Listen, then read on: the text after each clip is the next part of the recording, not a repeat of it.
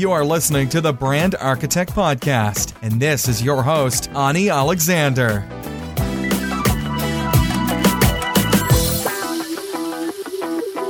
Hello there and welcome to the Brand Architect Podcast. It's me, Ani Alexander, and as always today we will have a really interesting interview. I'm very excited about this one because I will be talking to a friend of mine I met online a little bit over 2 years ago when I was just starting podcasting. So in this interview we will be discussing podcasting a lot, and I just want to let you know that I am organizing something really cool. I'm doing a Launch Your Podcast Challenge online, and it starts on September 30th, which is the International Podcast Day. So it's a free challenge where I will teach you all the basics, everything that you need to know in order to launch your own podcast and finally start rocking the mic. Why you need to have a podcast, you will know by listening to the interview, because we cover so many things that I'm sure you would like to have your own podcast at that point by the time the interview finishes. So I'm more than willing to help you with that. It's a 7-day challenge. I will have different Facebook Live sessions. I have prepared many downloadable PDFs and resources that will help you out. And if you follow things through, I'm sure that you will end up with a launch podcast in just 7 days and you will finally make things happen. So, if you want more details and if you want to know how to join me, I would be more than happy to have you over. Just head to anialexander.com/challenge. anialexander.com/challenge. Okay, now let's get back to our guest. So, I'm talking to John Nestor. John, besides that, he is a proud dad and husband. He is also an online entrepreneur who loves creating, marketing, and selling cool things online. He's also the creator and host of the Hack the Entrepreneur podcast, which is one of the top business podcasts out there. It's very popular and successful, and the show reveals the fears, habits, and inner battles behind big-name entrepreneurs and those on the path to success. I already interviewed his daughter, so you can check it out on the Right to Be Right podcast. So basically, I'm really happy that we finally, I can't even think why I interviewed your daughter way before I interviewed you. But I'm really happy that, we're back and we're doing this finally. So welcome to the show, John. Thank you so much for having me. And I have to admit, my daughter she's pretty excited that I'm getting interviewed now by you, but she was like a year ago or more. So yeah, she was the first, that's for sure. Yeah. Okay, well, as always, we're going to talk about, establishing brand, growing audiences, and all that stuff. But before that, I want to talk to you about your podcast because I think, and correct me if I'm wrong, I think the podcast was the thing that actually helped you with really getting visibility online. Is that right? Like personal brand? Absolutely. Yeah. That was the reason why I started it. So that's 100% the reason. Okay. So you did this intentionally, and launching a podcast with your name and doing it yourself was a strategic move. Is that it? Yeah, exactly. I had a software business before that and it was going well, but I wanted visibility. I wanted to people to reach out to me and have conversations and meet people. So I was told that a podcast was probably the best way for me to do that.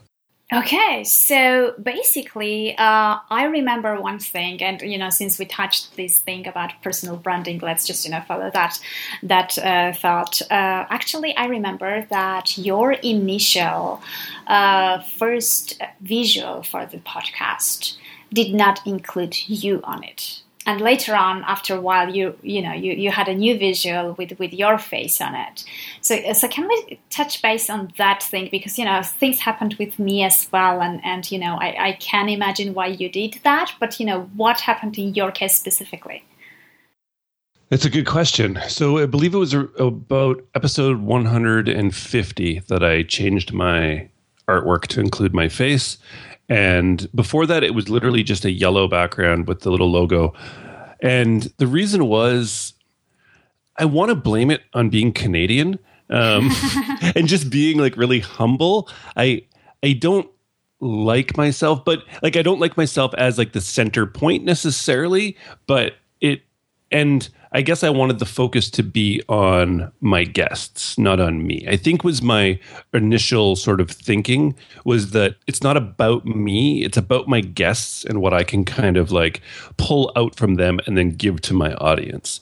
So I didn't want it to be about me. But then after about 150 episodes, it really kind of became about me, I guess, because I had been involved in 150 of the conversations at this point and all the writing and work around it. So it was when I joined the Rainmaker network, Rainmaker.fm, they built me a new site and then they asked if I would like new artwork.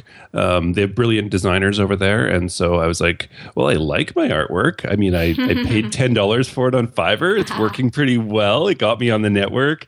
It's doing well for me. But I said, I'm totally open. Like, let's look at some stuff. And so they asked me to send them some photos and stuff. And so I got a photo shoot done. I was actually living in Vancouver, Canada at the time. And so I got some photos done. And I sent them to them, and they came back with about 10 different ideas. And the one that we picked actually just has my face from a side profile, and I really liked it. And I asked my audience about it, like in a Facebook group that I have, and people seemed to dig it. They thought it was kind of cool. So I was like, all right, fair enough. Let's just go with it. And I'm really happy with it now, and it really does help my personal brand in that way, and it's actually helped the show grow itself because the artwork is much more professional than it was. But I think the only reason was, Annie, is just that I was too Canadian and humble at the beginning to do it. And then once it kind of had begun to become something, my show, I felt confident enough in putting my face on it. Yeah. I mean, I can totally relate to that because it's, I always sort of debated about this, how much you should put yourself out there in your content. But I realized that we both have interview-based shows. And very often people tell me that it's very difficult to sort of, to show yourself as well in the interview-based shows because most of the interviewees tend to hide behind their guests, like they let the guests do most of the talking, and so they don't really reveal who they are and don't talk about themselves so much. So how are you in your case, especially since most of your guests are incredibly big names and very popular people, so people are curious about how do you keep this balance between yourself and your guest when you're interviewing them? Another good question. So this has evolved. So the first 50 episodes of Hack the Entrepreneur, I talked way too much because I wanted to put myself in there and become part of it. Also, I didn't think I was going to go past like 30 episodes. That was kind of my initial plan, was just do these 30. It'll be fun. Talk to these 30 people I want to talk to. And then I'll just move back into my business. But it kind of took on its own life. And so after 50 episodes, I realized that I need to just start asking questions that really push my guests to open up and talk more and pull myself out of it. And then at that point, what I did was I started my email newsletter, and I started pushing people hard on every single episode to get onto that newsletter because I'm going to write something very personal every single Sunday to you. And that was my sort of voice to open up. At the same time, I got asked to write for Entrepreneur and then for Copyblogger. So these were places that I got to write and I got to do my work. And the podcast to me it's like a funnel for people in through guests that they might already know or not know. I don't have to come up with the content all the time because I just ask the question and they share all the great content. And then it brings people into my brand, which is my site typically, or my Twitter feed. And then I get them onto my writing or my book, which now has extended out further. And so that's where I really get personal with people. And that's where they really find out about me, about my businesses, about how I think, about how I act, about what I'm up to. But I really focus on not letting it bleed into my show. like my intros, when I first come in and say hi, I literally just say, hi, thanks for coming back to Hack the Entrepreneur. I'm John Nastor. And then I go straight into it every single time. It's not like... You don't tell anymore that you can call me Johnny? I do. Sorry. Do. It's John Nastor, but you can call me Johnny. Totally. I do that. That's it. And it's still... And some people have been like, why don't you like talk more at the beginning? It's just like... I don't know. It's doing what I've done right now has gotten me fairly far, and I think it's working. So I'm not going to break that part of it. I'm going to do all my talking in other places. So if that's YouTube, or if that's on my blog, or if that's on another blog, or if that's in my newsletter, that's where I'm going to talk, because I don't want it to clutter up my show. But I also 100% agree that when you make it about your guest, that you kind of get sidelined a bit, but at the same time you don't, right? Like, I mean, some of the biggest interviewers in our time, like there's like Barbara Walters, and there's that old guy whose name I can't remember. Larry King? Larry King. How could I not even remember? We all know them, right? And it's not about them, any of the interviews. They just keep interviewing people, but we know them. Like we start to learn who these people are because they've had contact with so many smart people, and they've brought out such great content from those people.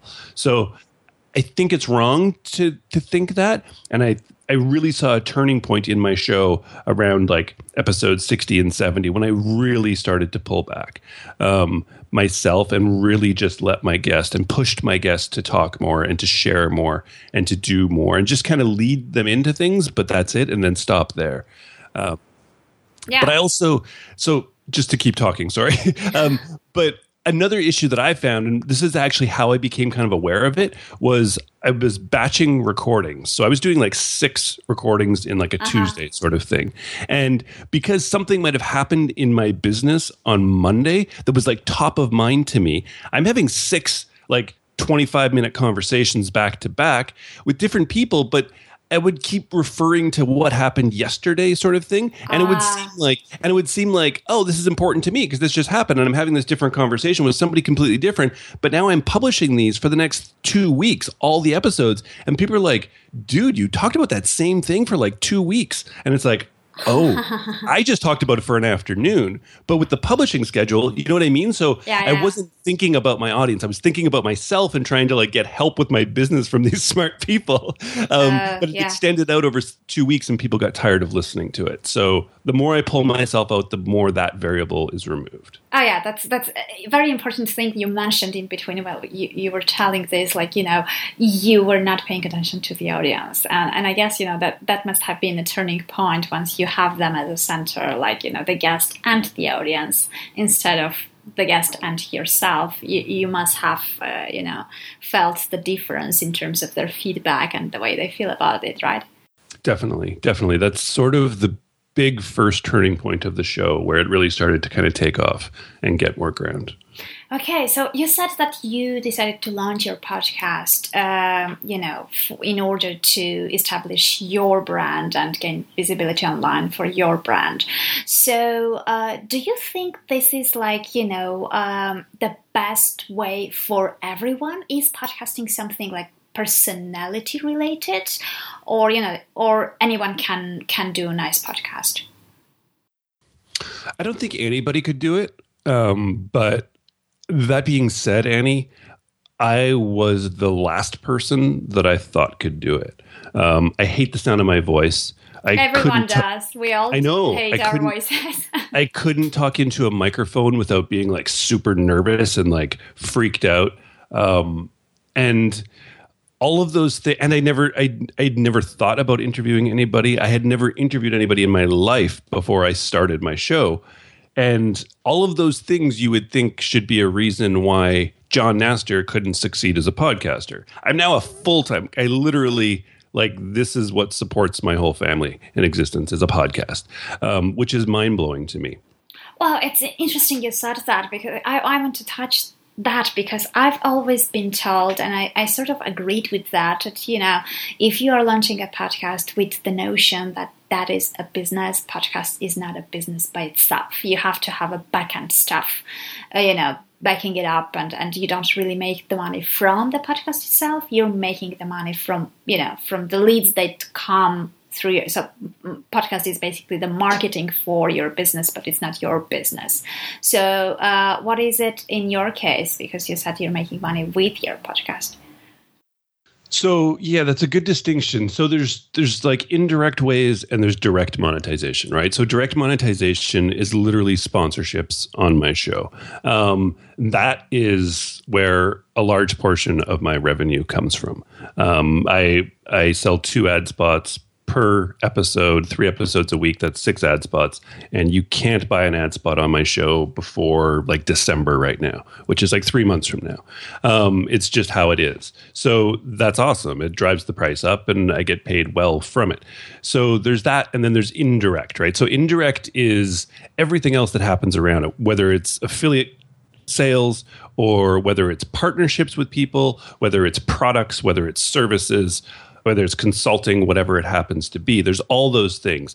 And I don't really do a whole lot that's directly related to Hack the Entrepreneur. But that being said, Annie, it extends out even further that literally everything I do right now in my life and in my business is because of my podcast. So I'll explain. So I just launched a new site like a month ago. It's to do with music. It's called Showlist at showlist.io for music nerds like myself. That was built by a developer who was a listener of my show for like 2 years. When I announced on my show, started talking about it at the end that I wanted to do this new project, he reached out and said, I'm building that for you. Awesome. Yesterday, I went to an amazing conference, saw Seth Godin, Gary Vaynerchuk. I was at that conference because of my podcast. I went to a conference 2 weeks ago with brilliant, brilliant people. I was invited there because of my podcast. I work with Copyblogger, and I have a podcasting course and another show with them that I partner with on them, which creates a really nice side income. And it's 100% because of Hack the Entrepreneur. Although it's not that show. Do you know what I mean? Yeah. Like I write for entrepreneur.com 100% only because of my podcast. That's how I was introduced to them. That's how they asked me to write everything. But it doesn't create a direct income, but it does send a ton of traffic to my site, which puts people on my newsletter, which then when I sell something, people do buy it. My book is it's not my podcast. It's called Hack the Entrepreneur, but it's totally kind of unrelated. But at the same time, it's based on my audience coming to my site, buying it because of that. And it's not podcasting.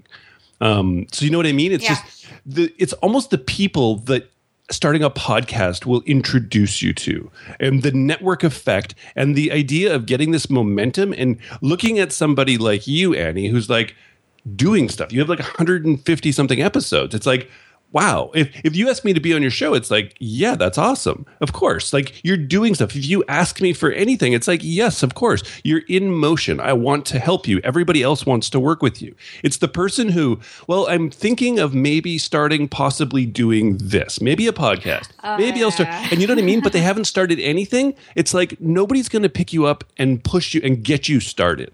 But when you're already in motion, everybody wants to kind of grab your hand and pull you along. It's just how it works. So to me, it's so indirect, some of it, that you can't even hardly put it together in your head. But if I think back and go through all the connections, it's like, wow, I don't know her unless I started a podcast.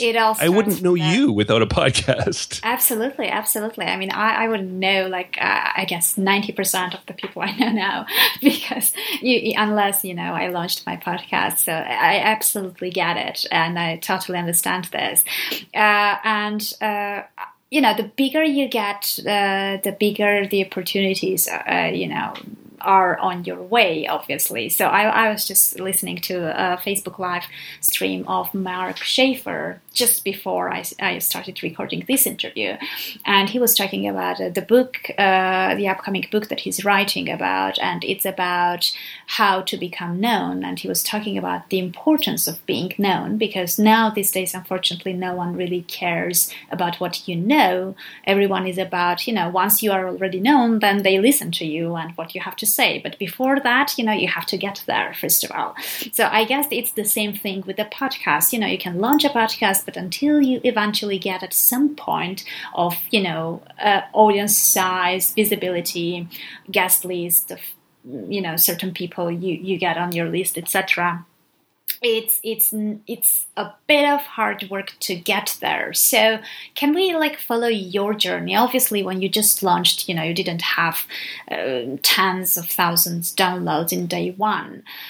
So what was your path? How did you approach in growing your listenerships and making people know that your podcast exists and you are out there and you provide the content? Ooh, that's a big question. I know. So you're right. I didn't have tens of thousands of downloads. I launched September 5th of 2014. And September, I had 2,600 downloads, which was amazing. I was like, wow, this is really, really cool. But then in October, I had 26,000 downloads. And then it just kind of scaled from there. And I was like, whoa, that's pretty crazy. And so here's the thing that I did, Annie, and I still do it, I think, to a fault, meaning that because of where my show's grown, and I don't think I've really quite got my head around where the show's got to. So there's, from a business perspective, there's this great book called What Got You Here Won't Get You to There. Which usually we think that whatever got me to here, right? If I just do that, to double it or triple it, then I'll just get twice or three times bigger. And it's not true. You have to kind of completely change. So what I did was, first of all, I knew how to brand. I knew how to kind of create hooks within the show to bring people back. So I felt confident that people would enjoy it. But I also didn't really care too much because I just wanted to talk to those 30 people and have 30 really cool conversations.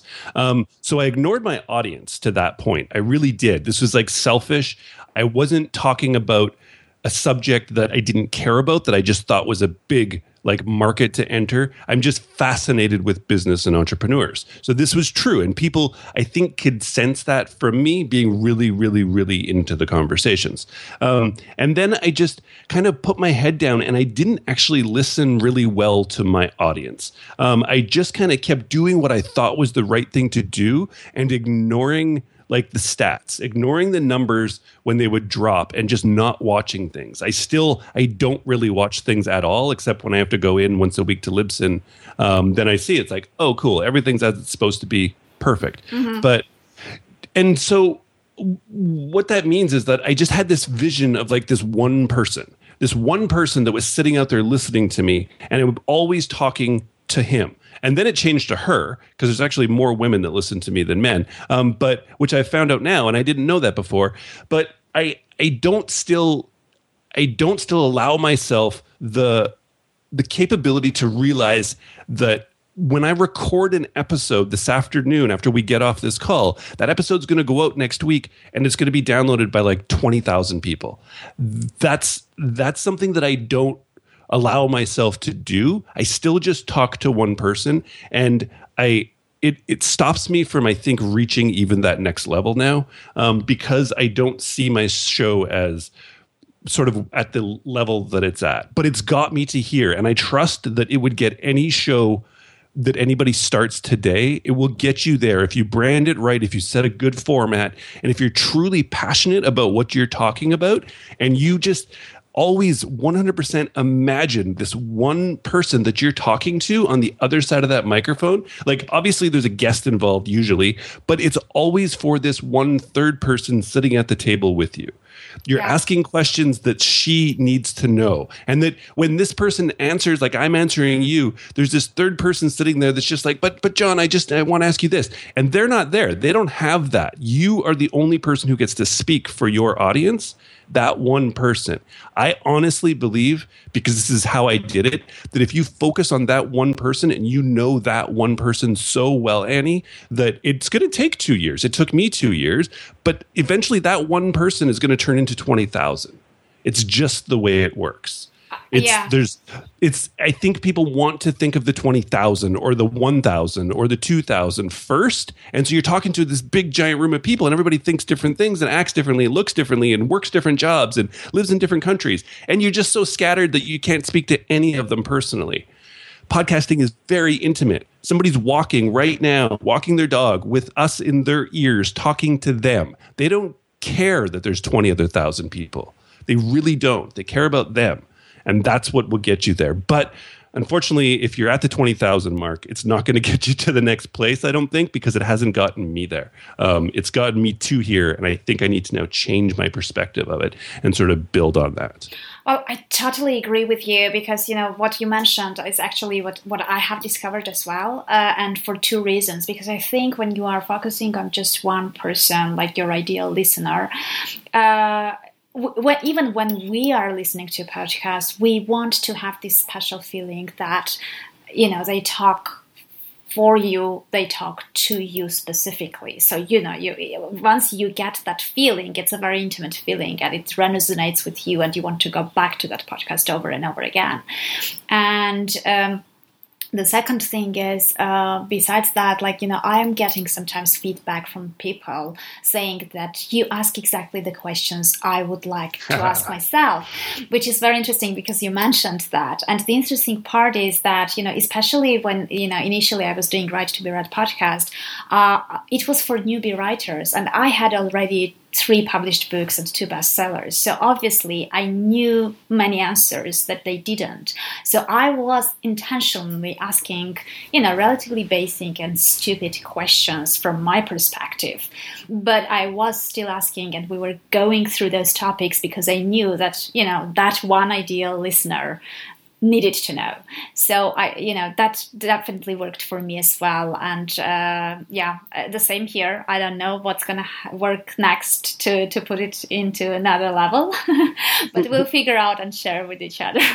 Yeah, totally. And so the only change that I put to that is I don't call them an ideal listener. I don't think there's anything such as an ideal person or an ideal friend or an ideal human being, and there's no ideal listener. You have listeners who are actual human beings with all their faults and errors and things that and usually we have audiences that we don't intend to get at the beginning. We think all you can do is launch with this plan and this vision of this quote ideal person, but once you're live, you have a real person sitting there, and you have to know that person. So that's the only switch, is that I think sometimes we keep focusing on that ideal person. It's like that ideal person isn't even around here listening, so I don't know who you're talking to because she's sitting right here and you have to know who she is. You do that by talking to her. You write emails, you do every kind of social media, you talk to people, you listen to them, you ask them questions, and you actually care to listen,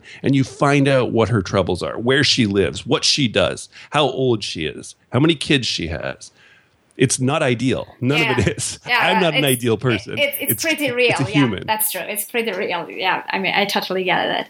So basically, it's interesting you mentioned that it's so much easier when you start getting engagement and interaction, and it becomes a dialogue. Because in the very beginning, when we are just creating our audiences, when we're just starting, and the first days, you have this feeling that you're talking to yourself because you don't get anything, any feedback. You're not getting the emails, you're not getting reviews yet. It's a vacuum for quite a while. So how do you actually make sure that you start getting things flow? Because that keeps your motivation, that helps you know your listener better. That is like a big thing that you need to have eventually. So how do you get there? By not caring about it, and not depending on it, because it's all we're looking for is reassurance that what we're doing somebody cares about. And unfortunately, it's like creating a product that nobody is ever going to care about your podcast or your product as much as you do. And if you go into it needing that validation, you won't probably continue. That's why most people stop, because they tell me all the time, it's like, well, I wasn't getting feedback. It's like, who cares? When was the last time somebody asked me for feedback on their show and I stopped everything I was doing just for them and said, wow, great job? It doesn't happen a whole lot. It's not that I don't love their show. It's just that I'm selfish. We're all selfish and we're all freaking busy doing a lot of things. It doesn't mean that I don't get a ton of value from your show. And so you have to be you have to be kind of just cocky, and you have to, it's like creating a product where it takes a certain amount of guts to put it out there, to believe in it 100%, and to know that when you start, you are not stopping for at least 6 months or a year. It doesn't matter what happens. It doesn't matter if people like literally you get 0 downloads, that you are just going to keep doing it because it's something that you have to do, right? It's not about like other people at this point. Like as the creator, you have to have this drive within you and this determination to do it no matter what. And that will come through. That will show that you're not doing this for the wrong reasons. And I think the wrong reasons are to do it for reassurance. And then, I mean, as like a weird flip to that, when you have this assurance and when people can sense in you that you are not quitting no matter what, people get that. They feel that confidence and they get endeared to you. They like you. They just dig your show more. And then what happens is they email you and they tell you, or they leave you ratings and reviews because you don't feel like desperate. I don't ask for ratings and reviews on my show. I stopped like 150 episodes ago because it was just like, whatever, man. If you like my show, you're told on every single podcast all the time how much it helps podcasters. You know this shit. You don't, sorry, but you don't need me also telling you. And I get great ratings and reviews all the time. And it's just keep providing value and just have that confidence that I don't need your reassurance. I love that you're there. I absolutely am honored that you download my show and you listen to this show because you have a ton of podcasts to choose from. I tell people that all the time because it absolutely, truly means so much to me. But you know what? I'm going to do this anyways because I love having these conversations. And it's just an extra cool benefit that people want to download them and listen to them. It's so many people quit at that whole like 5 episodes, 10 episodes, 20 episodes, wherever it is, somewhere in there because they don't get feedback.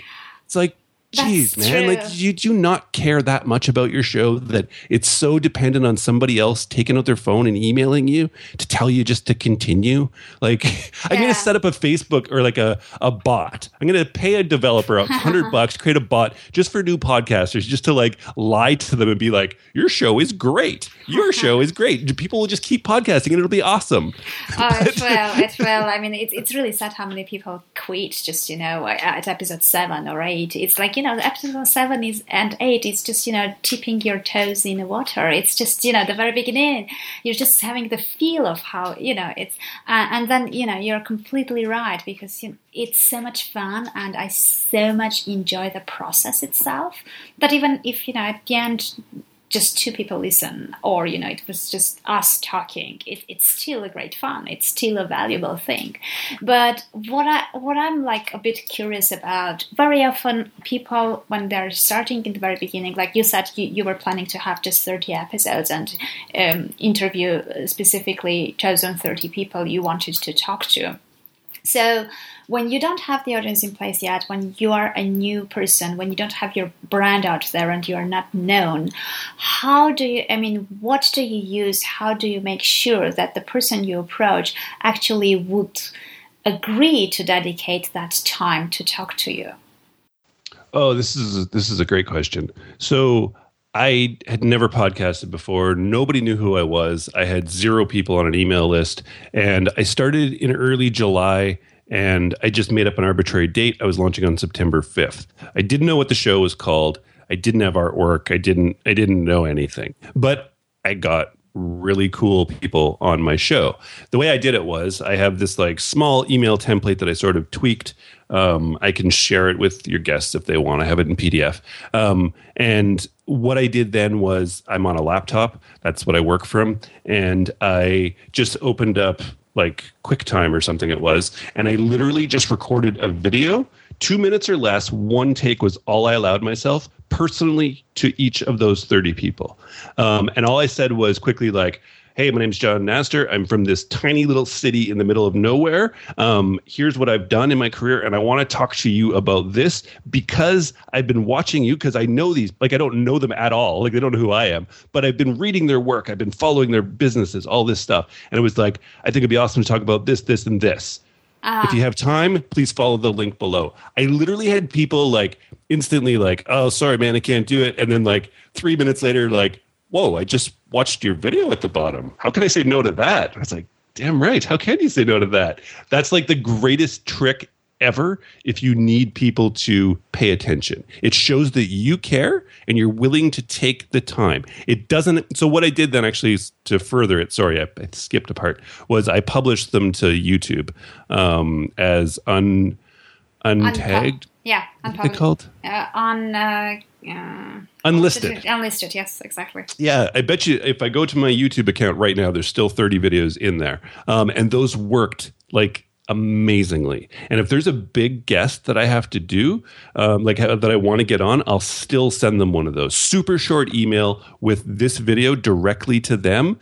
And it works amazingly. It shows that you care. It shows that you aren't just trying to get anybody on your show, and it's not scalable. You can't get your VA to do it. But you know what? When you're starting out, you got to do things. You got to put in this work if you want it to succeed. There's not an easy way. I don't have an easy, there's no tool you can use. It's literally free stuff, some free recording thing with your webcam and YouTube and Gmail. That's all you need, but you have to put in the time and effort. It's those little bits of time and effort that will separate you from 99% of other podcasters, will get you awesome guests that you truly care about, and then will get you started. Well, exactly. I mean, it brings me to the 2 points. Once I spoke with Pat Flynn, and he told me, if you want to get where others are not, you have to be willing to do what others are not willing to do.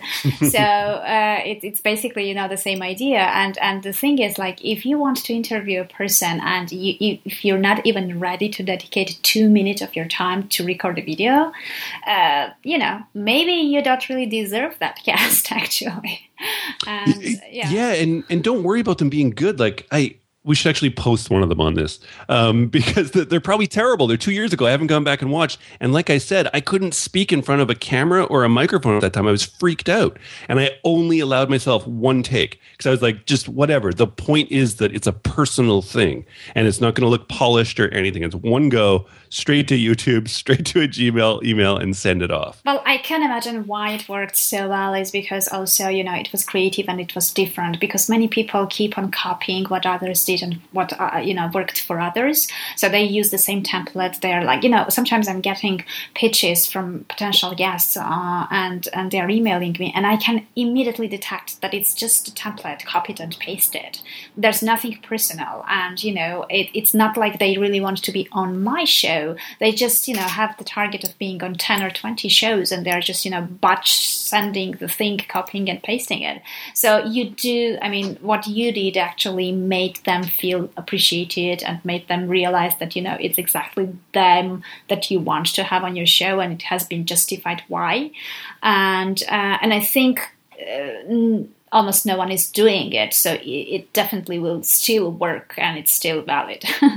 It shocks me how little people do it, but it's funny because I saw Gary Vaynerchuk. I've been obsessed with Gary Vaynerchuk for years, just as a personal brand and from business, obviously. Finally saw him yesterday. Some guy asked him this question about how to get this funding for this idea and where should he go to, where should he reach out to, how should he start getting VCs?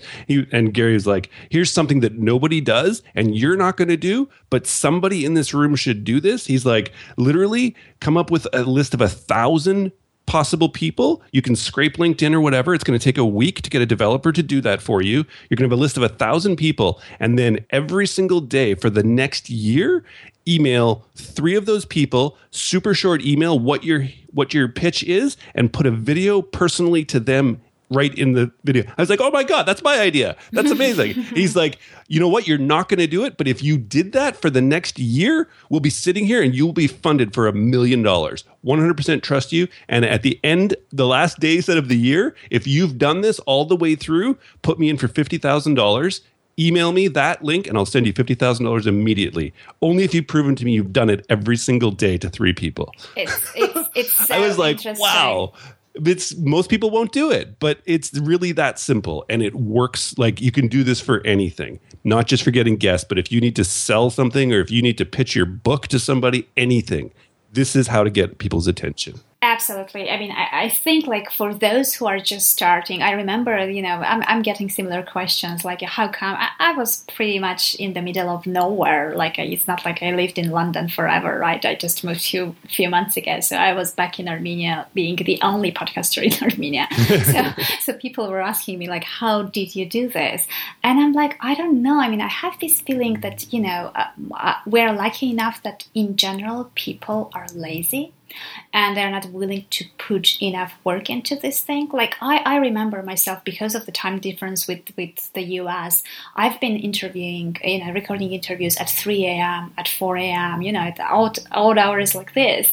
But those were one of the best interviews and one of the biggest names that I landed on my podcast. So, how are you supposed to say, no, this is my sleep time? No way, right?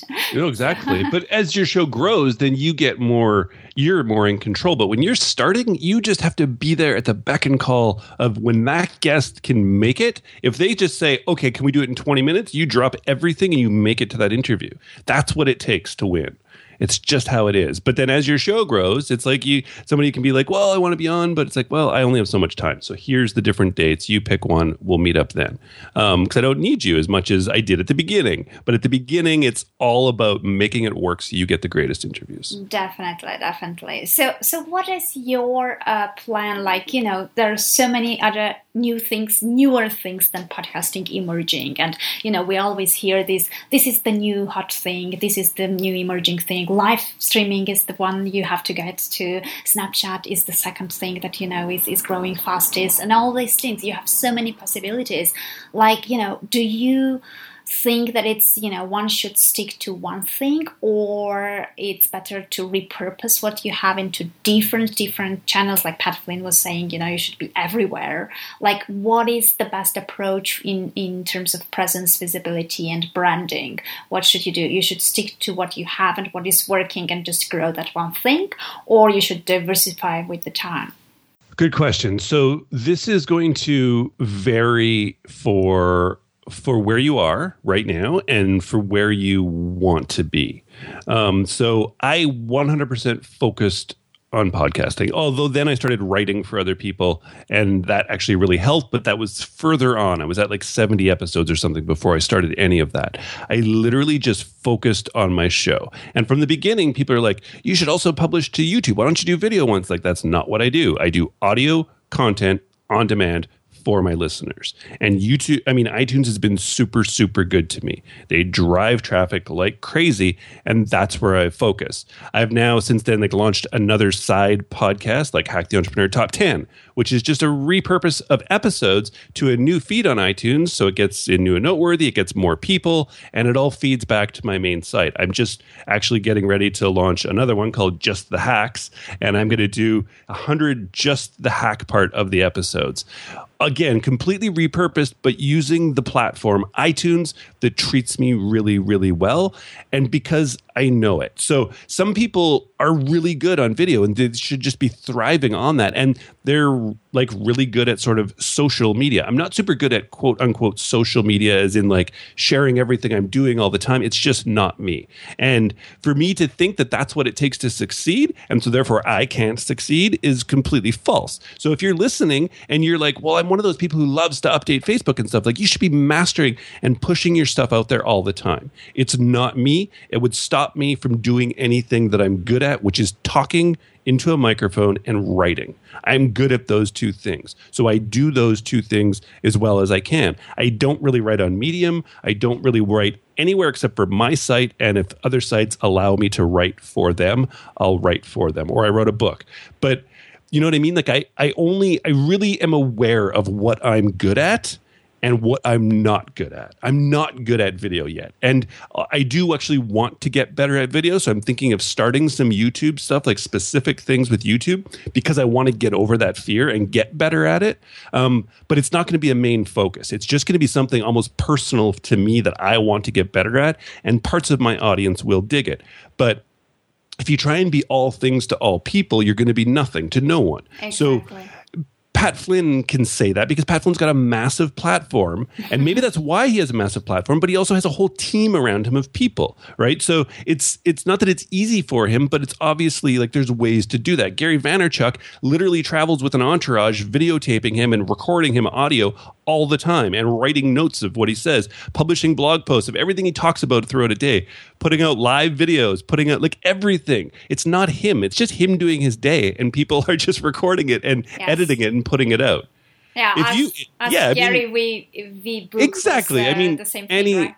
Exactly. If you have an entourage around you that can do all of that, then by all means, publish it everywhere all the time. But most of us don't, right? So I would really just look inwardly, and like you're going to know what your core competencies are. You're going to be good at audio. You're going to be good at video, or you're going to be good at like the written word. Figure out what that is and just push the hell out of that thing, because trust me, that can take you further than you ever imagined it could. And then you have the luxury after that, once revenue starts coming in, to then be like, well, maybe I should branch out. That's what I get to do now. But I honestly didn't think audio could take me as far as it did. But I have a lot of people listening to me just talking to a microphone.